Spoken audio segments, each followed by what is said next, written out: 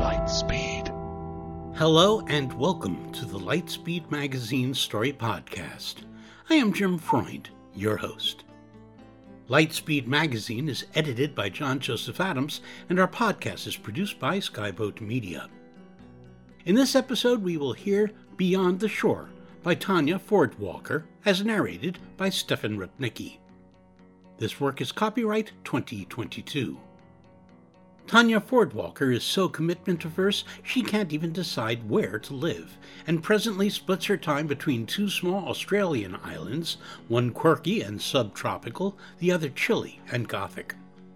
She's usually found either skating or writing, or thinking about skating or writing, which surely counts. Part of the Clarion West class of 2022, she has published work in Beneath Ceaseless Skies, Podcastle, Reckoning, and more.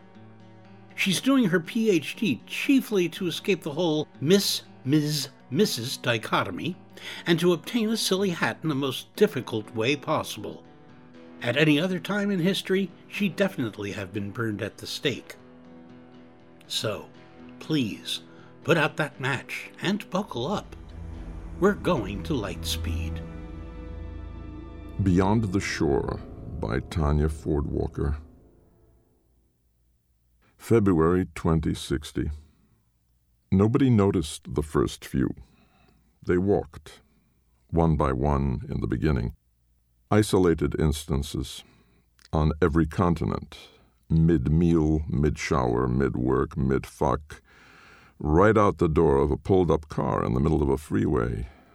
Ordinary people turned their backs on their ordinary lives and walked. They walked, shedding their hair in clumps along the way, sloughing their skin in translucent sheets to reveal pale gray beneath. On bleeding feet they walked down highways and lanes and trails, unerringly taking the path of least resistance to the nearest coast. They crossed the sand. The sea cooled their aching calves.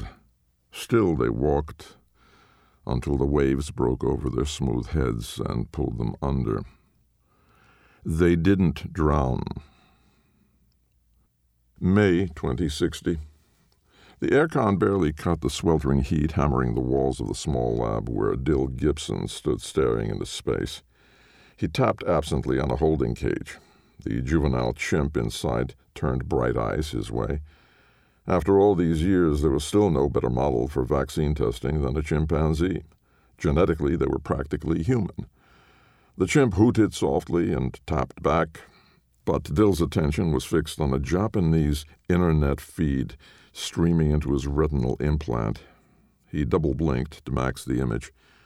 On a stainless steel table under the hard white LED lights of another laboratory, a naked man keened and thrashed against restraints. The usual swelling around the crotch had almost subsumed his genitals beneath smooth mounded flaps. A slight steel-haired Japanese technician, masked, gloved, and coated, pressed a hypodermic needle to the gray skin and jerked back. She held the syringe up to the camera. The needle had snapped clean off where it met the blue plastic hub. That was a 12-gauge needle. Christ.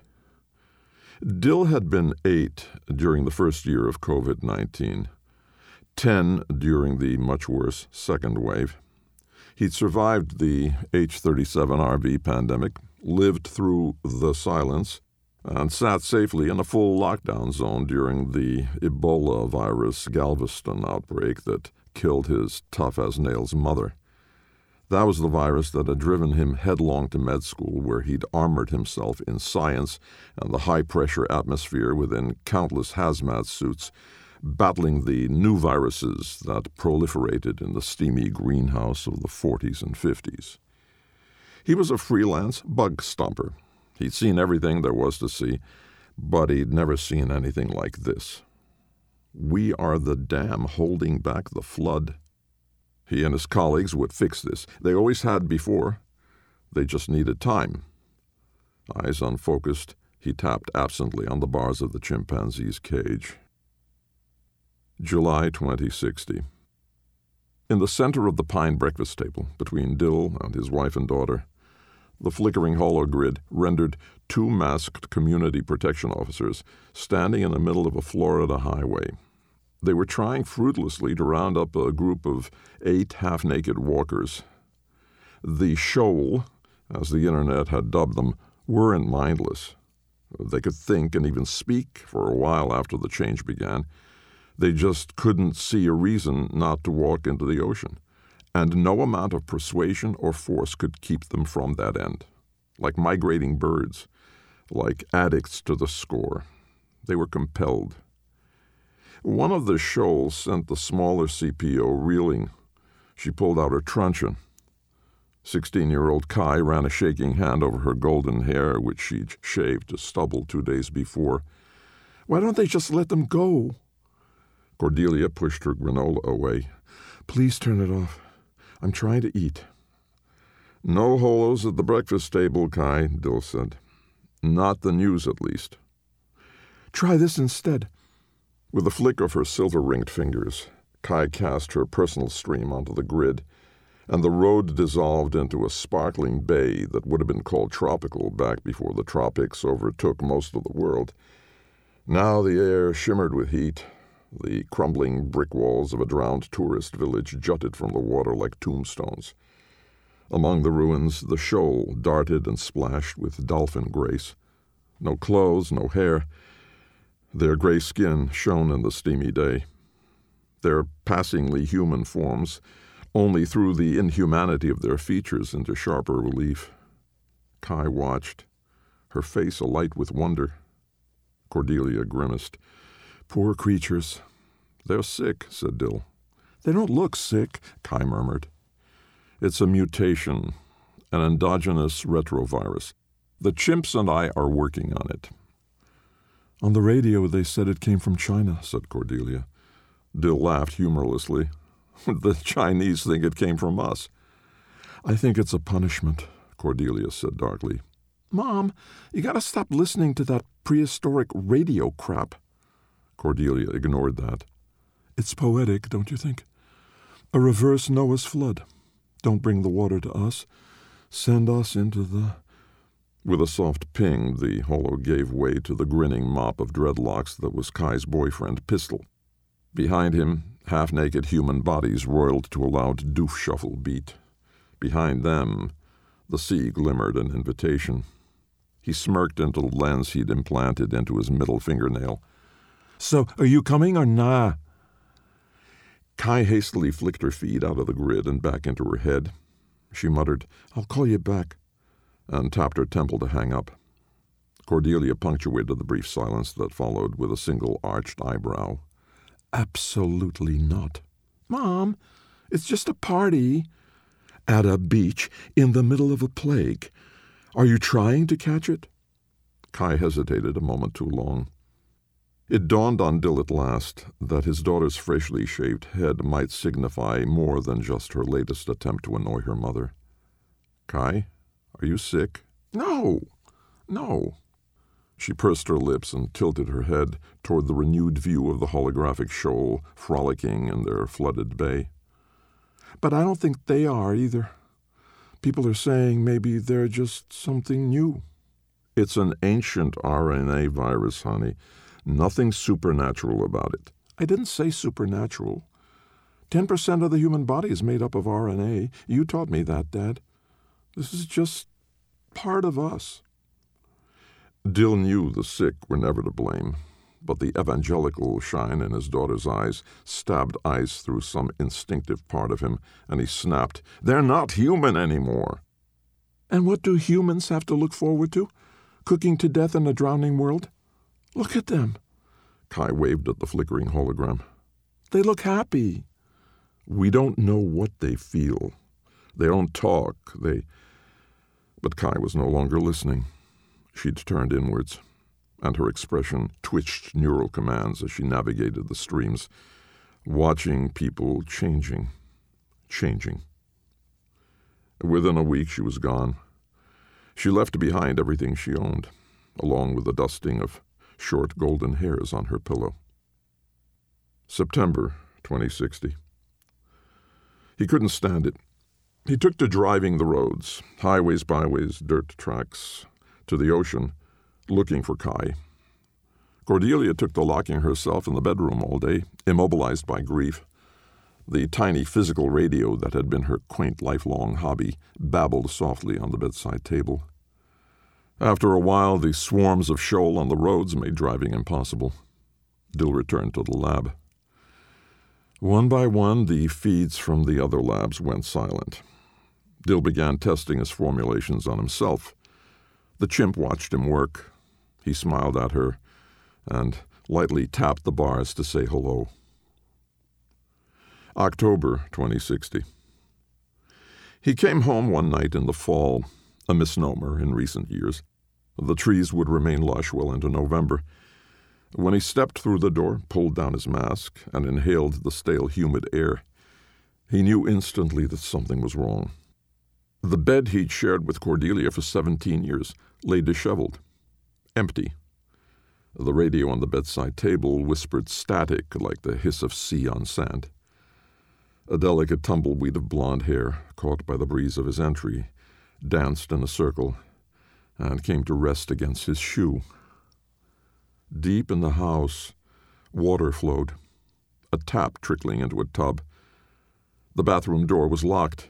He called out. He hammered the door with the heel of his hand.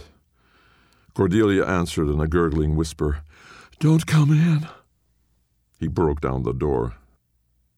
His Cordelia, curled in on herself in the overflowing tub, naked, gray, her fingers threaded with clumps of molted hair and skin. The smell of her filled the room, salty sour, like seaweed drying in the sun. It was the smell of something rotten, a creature out of place. And as she sobbed and apologized,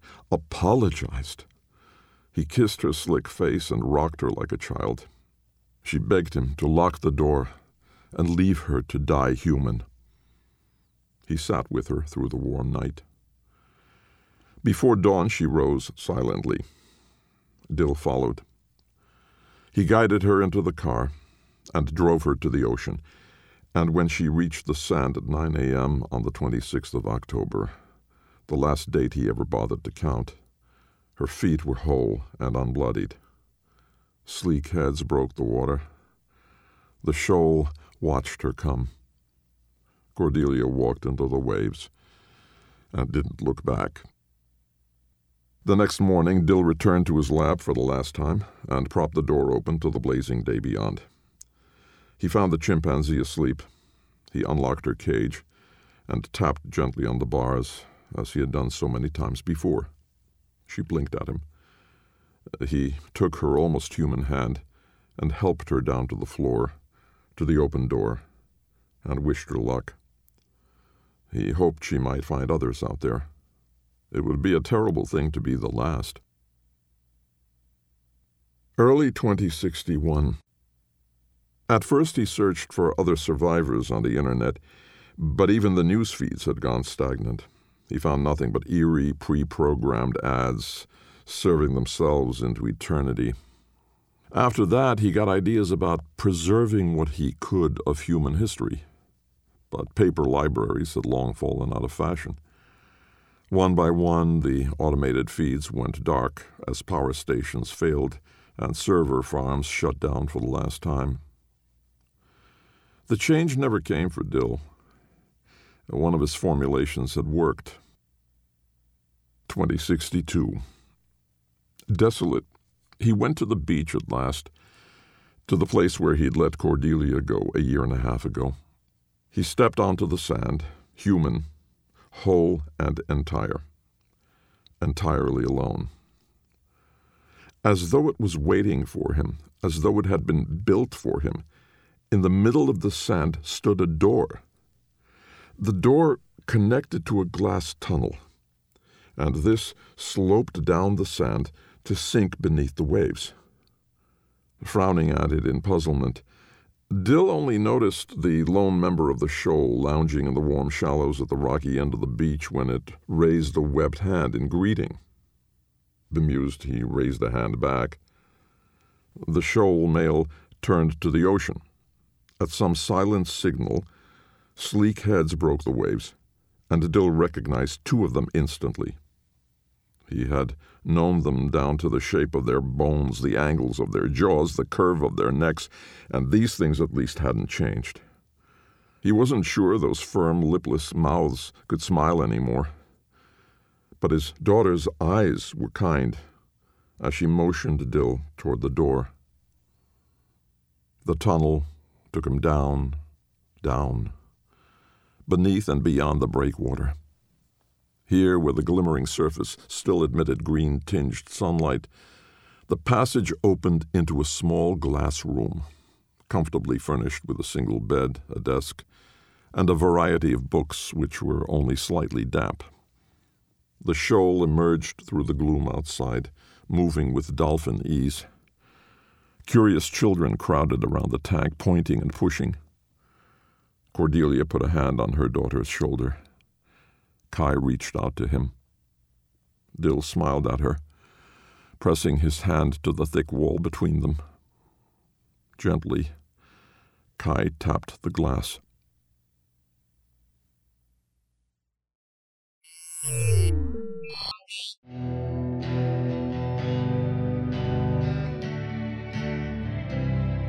Welcome back. You've been listening to Stefan Rudnicki narrating Beyond the Shore by Tanya Fordwalker. Stefan Rudnicki is a Grammy Award-winning audiobook producer and an award-winning narrator who has won several audio awards, as well as more than 25 Earphones Awards, and been named one of AudioFile's Golden Voices. Stefan has been producing Lightspeed Magazine podcasts since 2010, eventually adding Nightmare and Fantasy Magazine, and sharing the Hugo Awards for Best Semi-Prozine in 2014 and 2015. We hope you enjoyed this episode. If so, please help spread the word by leaving a review or rating at iTunes or the social media venue of your choice. Our editor is John Joseph Adams, and this podcast is copyright 2022 by Adamant Press. As a listener to this podcast, you know that we publish it and most of the rest of our content for free online. If you don't already support our Hugo Award-winning journal, please consider checking out our many options, including ebook subscriptions and recurring patronage at lightspeedmagazine.com/support. Skyboat Media, the most respected independent audio production team on the West Coast, produces the stories for this podcast. They are headed by the Audie and Grammy Award-winning narrators Stefan Rudnicki and Gabrielle DeCure. Be sure to check out their website at skyboatmedia.com. Post-production was by yours truly. Our music and sound logos were composed and performed by Jack Kincaid. Thanks for listening. That's all for now. See you on the Bitstream. I'm Jim Freund, wishing you cheers from all of us at Lightspeed.